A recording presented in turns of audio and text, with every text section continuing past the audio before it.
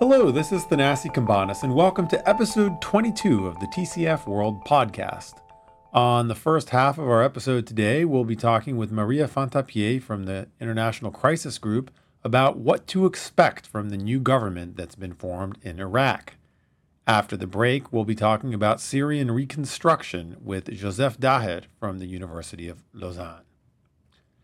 First, I'm joined by Maria Fantapié, a senior advisor for the International Crisis Group.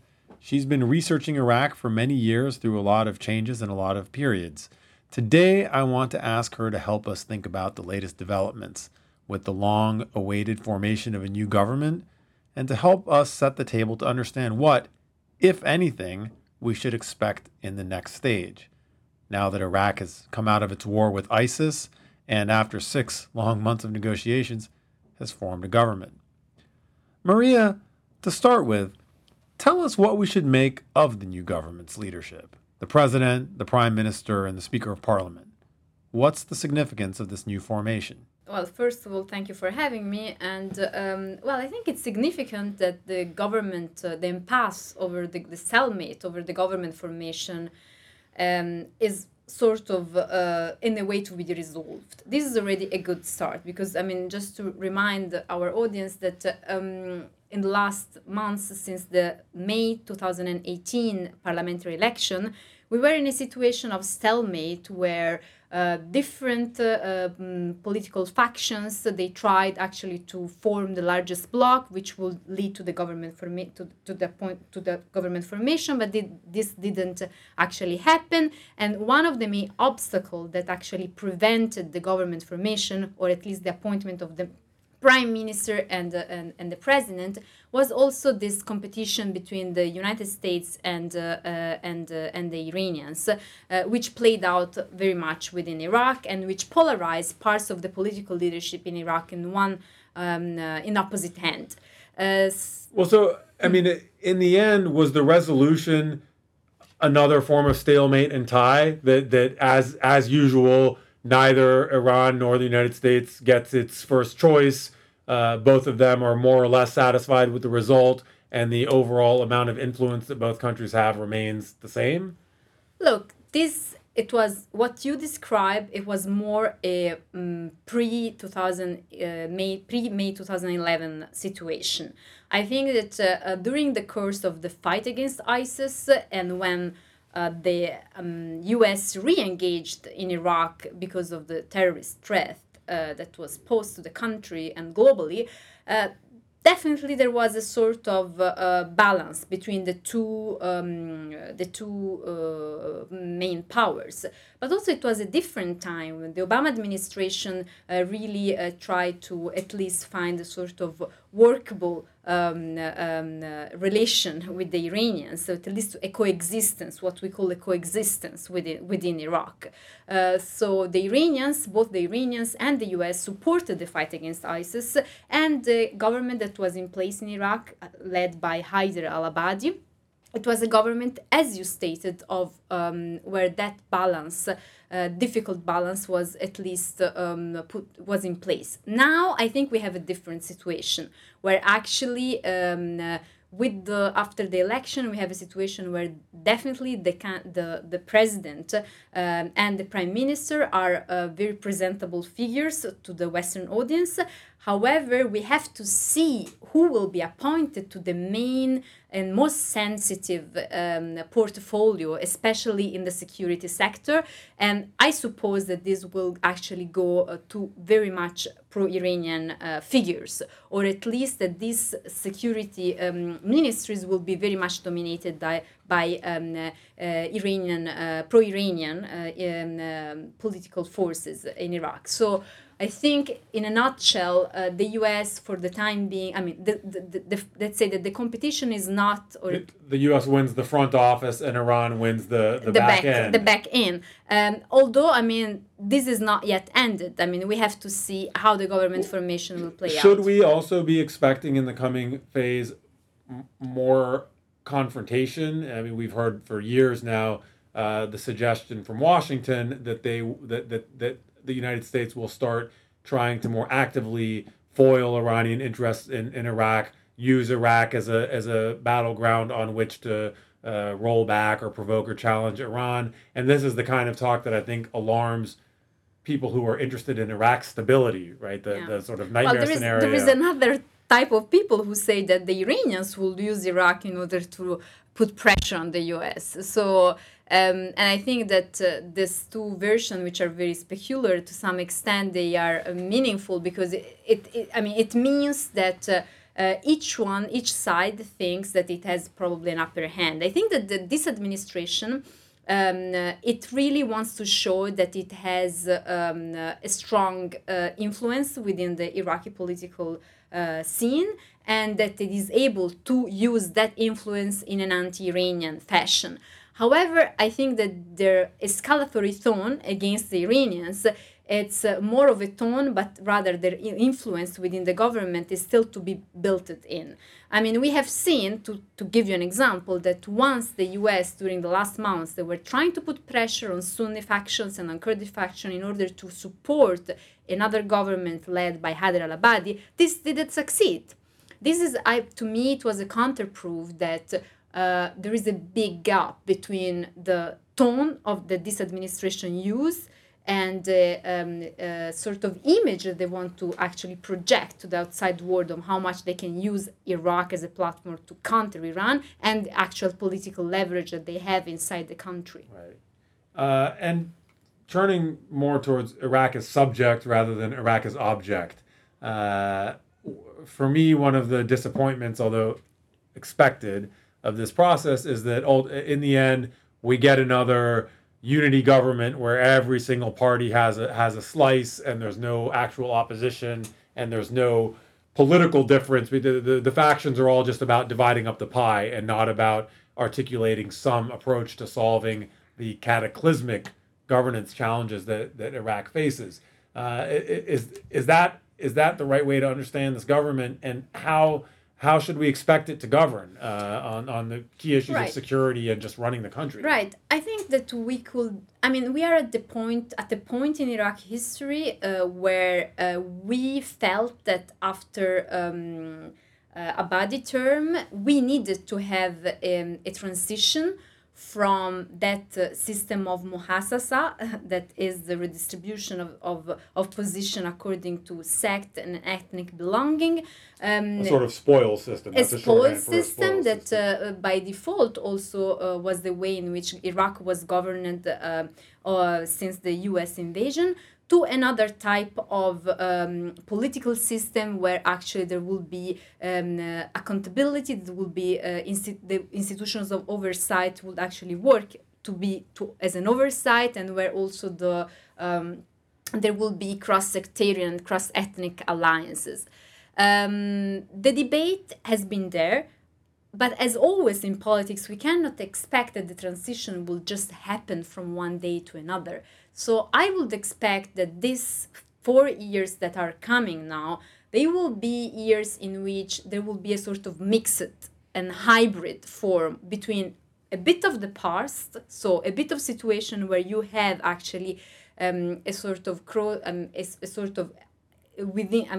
alliances within the same, on the sectarian and ethnic belonging, the basis of sectarian belonging and sect belonging and ethnic belonging, as well as, however, on certain other issues, you might have cross-sectarian and cross-ethnic alliances forming within the government or within the parliament also. So we will be a bit in between the two, I think, while we can hope that probably, depending on how the regional situation will evolve, in the following 4 years, we will see more substantial changes to happen. As for the institutional oversight, such as the presence of an opposition, I think that there are some political forces, such as the Sadrs, for instance, who have placed the reform process and improvement in governance at the top of their agenda. It will be very difficult for them not to deliver on them. Well, it feels like that commitment is much more rhetorical than substantial by the Sadrists, right? They insist that reform.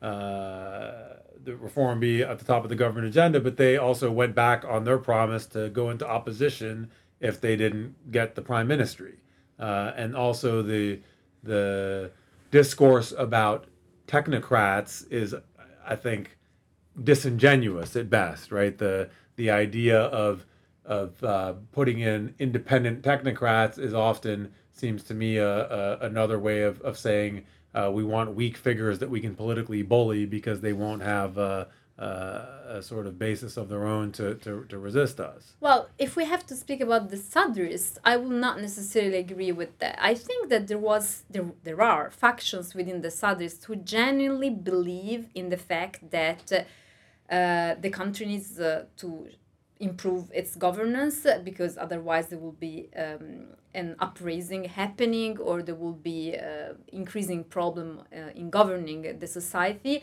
And on the one hand, and therefore there is also a need to put people at in the right positions. That, I mean, the country in within the institutional framework of Iraq, you had always this appointment on based on the political affiliation, which have not actually necessarily placed officials or technocrats in the right positions. And this has led to a dysfunctional governance and to a lot of corruption, so on and so forth. So I think that there is a part of the Sadrist movements, especially those ones who are generally actually connecting to the civil society secular components, who saw, once they got so much success with this last election, the possibility of really making strides and improvements and depoliticizing the bureaucracy of Iraq by placing technocrats in this position. So you think that's feasibly on the table? I mean, no. It is not that you are right, but I don't think it's that. But you think they will really put it on the table? That there will be a genuine effort made? There was a genuine effort to put on the table technocrats, but you are right in the fact that they themselves were probably a bit politically naive in thinking that could happen, because you cannot place technocrats as a head of portfolios and think that those heads or main senior members of political parties who have been ruling the country since 2003 will just sit and watch and accept. So I think there would have been better to have a more of a pragmatic approach, where you understand that in order to be successful, you need also to compromise with those heavyweights within the Iraqi political system, that you cannot just think that these people that have been so much entrenched in the economy of the country, in the security sector of the country, will just leave the scene to technocrats which have no political affiliation.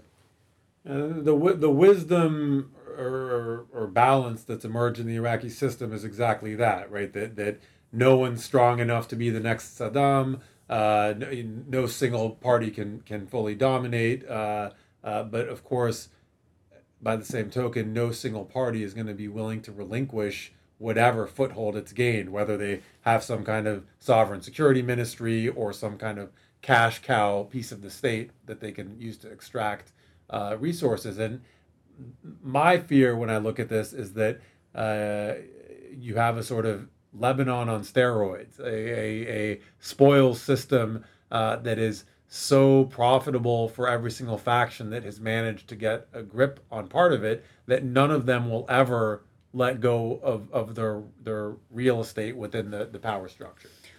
Well, I'm not sure I fully agree with that, because I think that this has been the case for several years in Iraq, but there has been also increasingly political forces who had to take a position against that establishment, that sort of way of doing politics in Iraq. Parts of the Sadrists were going in that direction, or in Kurdish politics you had movements of opposition to the main established party who actually also called for this type of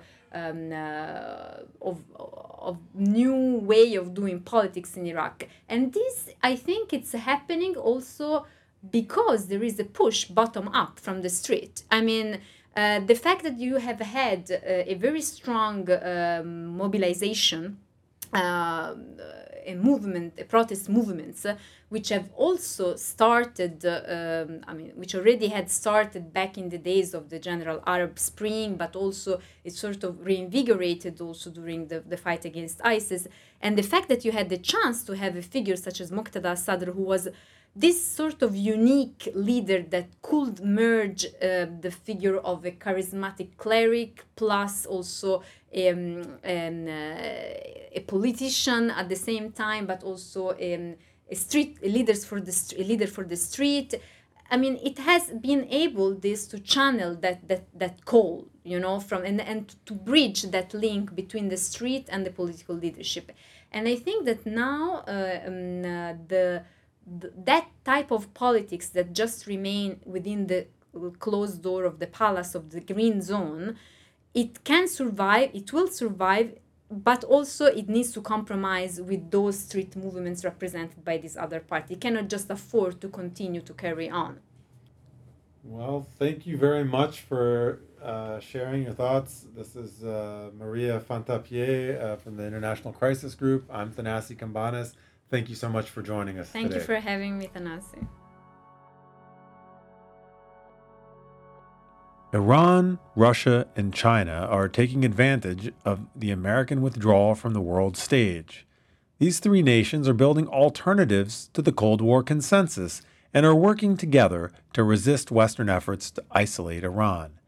The Century Foundation's Dina Esfandiari, along with Ariana Tabatabai, examine the current status of cooperation between those three nations in their new book, Triple Axis: Iran's Relations with Russia and China.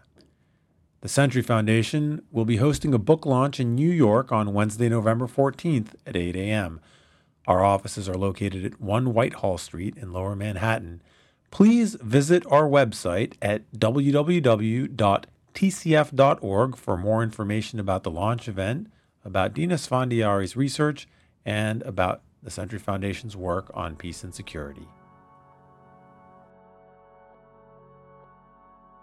Welcome back to the TCF World Podcast. This is Thanasi Cambanis, and I'm talking with Joseph Dahed from the University of Lausanne in Switzerland. Thanks for joining us on the podcast, Joseph. You've been working on some interesting research looking at reconstruction, post-war reconstruction in Syria, and I think what we can learn from some other cases. So tell us what it is you've been trying to figure out. Well, first of all, I think we should be clear that we're not yet in a post-war situation in Syria, and even though reconstruction plans have been put on the table in Syria by the government, only one case of reconstruction is occurring today in the country. It's in the banlieue of Damascus. So not in Homs, for example. There have been, for example, plans in Homs to the municipality just announced the rebuilding of some areas, three particular zones that suffered massively from destructions. And in the case of Damascus, it's basically Marota city. We're obviously talking... That's just one of the few suburbs that's been... Exactly. ...experienced large-scale destruction. When I'm talking about this kind of large reconstruction plan, it's not, houses or, small areas of neighborhoods. We're talking about important, significant, areas in terms of, if you want, volumes, etc. So what are you actually trying? What is your research on this? Through the reconstruction, actually, we can see how the regime is consolidating its power politically, economically, and militarily. We're seeing that, for example, in the case of Marota city, nearly all the investors, 6 out of 7, are businessmen linked to the regime, such as Rami Makhlouf or Mazen Tarazi, Samir Foz, etc. And also, we've seen in past experiences, for example, in Lebanon and Iraq, it was also an important tool to consolidate, a particular, if you want, ruling class, if we can call it like this. For example, in the case of Rafik al-Hariri in Lebanon in the 90s. And also, it's also a process where you have a deepening, if you want, on neoliberal policies of privatization of the economy. For example, in 2015, the Syrian government announced the third generation of its economic policy after the 70s and 80s, which were, and the 90s, the so-called, public sector economy, and to 2000 it was the social economic market, and today now it's the Tasharuki Wataniya, which is basically the national participation, and it's opening all sectors of the society except the oil sector to the private sector, basically being investments, ownership to the private sector. So this is the kind of change I'm interested in what you can tell us about, because okay, it's no surprise that in Syria, as anywhere, a regime is going to use any new major economic opportunity to strengthen its allies and disenfranchise its enemies. That's to be expected. But it seems like we're witnessing significant policy changes with long range implications for how power will be arranged in Syria and how life will be for Syrians, that are coming under the guise of reconstruction. One that I think has made it into public view is these laws about property, which seem to suggest there'll be large scale confiscation of property from private citizens, including those who might have been more likely to oppose the government, and that property will be redistributed to presumably companies controlled by loyalists. What kinds of mechanisms are becoming visible, and what do they tell us about changing natures of regime power, changing relationships to communities, who's going to be allowed to live where? What are we starting to be able to see? So if we take the case of Maruta city, which is basically Tell us happening, where is Maruta City and what's happening there, and it's in basically you have two main areas in the banlieue of Damascus, as we call it, the suburbs of Damascus. Suburbs of Damascus, sorry, which is the first plan is Maruta city, Basatin Razi, this kind of areas, and after you have the second reconstruction plan, which is called Basilia city. And Maruta city started beginning of 2017 in these areas. And what we're witnessing is basically a change in the socio-economic engineering. These areas were mostly inhabited by lower middle classes, people, and it was informal areas, and very close by to the center of the city. So even before the uprising, these areas were targeted by rich entrepreneurs, real estate entrepreneurs, to build, if you want, new real estate constructions. Who was living there before? It was mostly lower middle class people that came in the past decades from rural areas that increasingly started to work in Damascus. And what we're witnessing, is that the construction plans in Maruta city will be mostly to provide, the highest classes of Syria. So this is a displacement of politically weak new arrivals to the capital, and they're going to be displaced, and who will come in will be wealthy regime loyalists. Mostly not necessarily. The main issue is socioeconomic engineering. So just pushing out the poor and bringing exactly. in money. Which has obviously, these areas were hotbeds of the uprisings, and it's a way to, and the people that were living in these areas were not given any kind of alternative in terms of housing. And this came out even, on national television, of the Assad regime, people complaining about the lack of any kind of compensations, alternative housing, etc. So what we're witnessing is to have particular areas. This is particularly, it's an area you can reach quite easily, the center of Damascus, being inhabited by socioeconomic classes that will not challenge the regime, which most probably, the highest sectors of the society, and then also to push, to promote also investment from outside. But until today, most of the investment have been made by local Syrian business actors. I had assumed that the large scale reconstruction will mostly be impossible for lack of financing.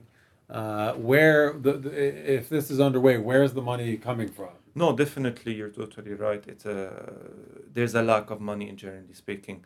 The cost of reconstruction is estimated to nearly today $400 billion. When you see the national budget is 5 billion in Syria today, the GDP was a bit more than 60 billion before the uprising. It's now around 12 to 15 billion dollars. So there's a lack of money also in the private and the national banks, around a couple of billions dollars. So you have a lack of money within Syria, and the private investors don't have enough money to rebuild these whole areas. And when we see the allies of the regime, Russia and Iran, are ready to invest, in particular sectors of the society, or especially benefit from the natural resources of the regime, such as oil, phosphate, etc. But their economy is not enough at all to rebuild Syria. With all the respect of Spain, but Russia has the economy of Spain, and Iran has huge socioeconomic problems. I imagine those states will be able and willing to do small scale things, and perhaps they'll rebuild housing in parts of Damascus that are going to be profitable, right? But these will not be tens of thousands of dwellings for displaced people. We're talking about small development in the old city, or maybe in some of these suburbs. But we have what 10 million displaced people in the country. So Indeed. the scale of the problem is mind-boggling. As you were saying, half of the population in Syria is displaced internally or outside of the country. And Iran is mostly investing, in kind of today electricity companies, rebuilding certain areas, some schools, hospitals. Russia, but it's a very small scale. What we're talking about is huge total destruction. Even an ally such as China has only promised $2 billion in terms of investment in the economy in Syria. And so, as you were mentioning, there's a lack of funding. So in place, I'm also thinking of I was in Homs some years ago and saw the apocalyptic destruction in these abandoned areas, and then I've seen documentation of, just thinking of Aleppo. Yeah. Are those destroyed areas just going to sit as they are, destroyed and uninhabitable for years to come, like Germany did for a decade after World War II? I think it's also a policy of the regime to choose who's going to come back or not. We have to state it very clearly. What I mean is that, for example, the areas that were there was a plan to reconstruct certain areas of Aleppo. 10 out of 15 of these zones were pro-regime areas that had suffered much less destruction, if you want. Those are the ones that will get repaired. Exactly. First, they had the priorities. Eastern Aleppo will take years, decades, but it's not a priority of the regime. We must be very clear on this. Unless, because one of the things your work, and I think others have suggested as well, is that some areas that were destroyed because of rebellion might well be rebuilt, but not for the people who used to live there. So I can imagine as well in Homs, this was a live theory that the government had a lot of plans to take areas that used to be full of suspect populations, and they're excellent real estate. Otherwise, they'll rebuild them for their own people. Definitely, you're totally right. And what is interesting to see, both in Homs and Damascus, the areas that are now targeted by the reconstruction, are both areas that were targeted prior to 2011. They wanted also for development. Exactly, real estate development. So, and these were one of the reasons why the people of Homs, the first slogans they raised at the beginning of the uprising was to kick out the governor. Who wanted to to kick out local population, mostly lower middle classes. In the vast majority, they were Sunnis from these areas, to promote, real estate construction plans for high social classes, socioeconomic classes from diverse communities. So, as you were saying, this is why I'm saying there's kind of a socio-economic engineering in this reconstruction plan, and it's also a way to punish, former local population that raised against the regime, or a way to discipline them. Saying you mentioned law number 10 regarding that's the property law, indeed, and decree 66 that were based in Damascus. These are laws to discipline these population in saying if there's any form of dissent, we are able to confiscate your properties through legal means. And so it's a mean of pressure as well. We have to understand it like this. This is why I was saying in the beginning, reconstruction is not only about rebuilding some building. It's about a control that is political, economic, and military. It's very interesting, and I think the Assad regime has been very strategic throughout this war, and by that I mean they bet more than other actors in the conflict have come up with a long-term vision of what they want to keep from the way Syria was before, and what they want to change. And it's a very, I think, dark vision where from political decisions like refugees that they hope won't return and that they work carefully to discourage from returning, to things like you're describing where they hope to refashion the geography and economy of the country in a way that consolidates regime survival.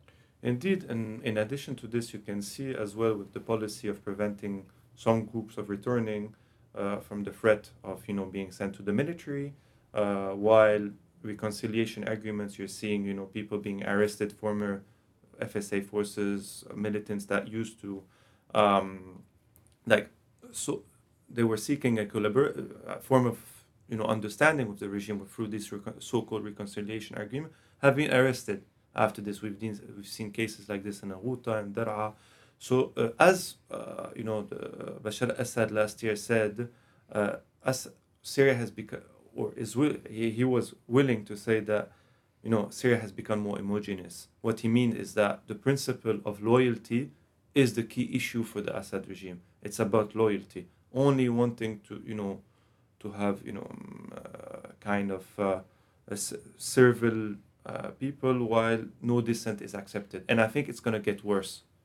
There's probably a better term than reconstruction to use, because reconstruction suggests a rebuilding of what used to be there and a return. And in fact, what you describe and what I think is pretty clear is quite a different new reality.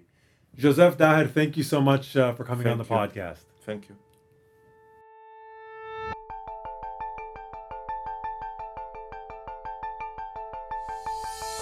TCF World has been brought to you by the Century Foundation, a progressive public policy think tank that seeks to foster opportunity, reduce inequality, and promote security at home and abroad.